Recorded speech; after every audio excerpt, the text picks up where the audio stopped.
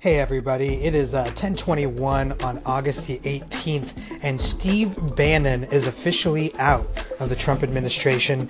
Breaking news on all of the major cable news networks is that Steve Bannon and Trump's Chief of Staff, General John Kelly, had come to a mutual agreement that today would be Steve Bannon's last day on the job. This is obviously very interesting because it's been just over 3 weeks since both Sean Spicer, the White House press secretary, as well as the communications director, Anthony Scaramucci, as well as the Chief of Staff, original Chief of Staff, Reince Priebus, have had to step down.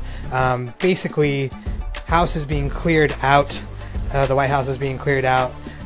Couldn't say that the swamp is being drained, but there are definitely a lot of movement inside the White House right now. It's really interesting because, with all of this stuff going on in Charlottesville over the weekend, and really all of these racial tensions coming to a boil, it's really interesting that Steve Bannon is going to step out. I actually think he's going to become a lot more vocal now that he's outside of the White House.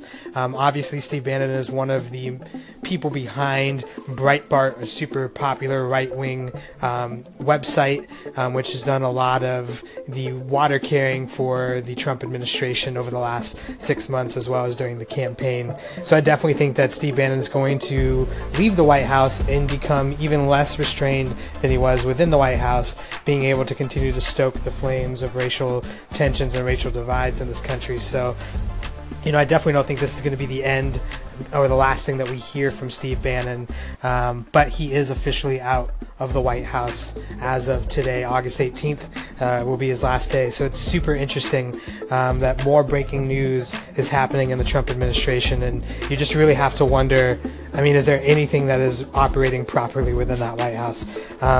Anyways, it's breaking news. Steve Bannon out as the chief strategist for Donald Trump at the White House, and I'll definitely get back with some more information as it continues to break.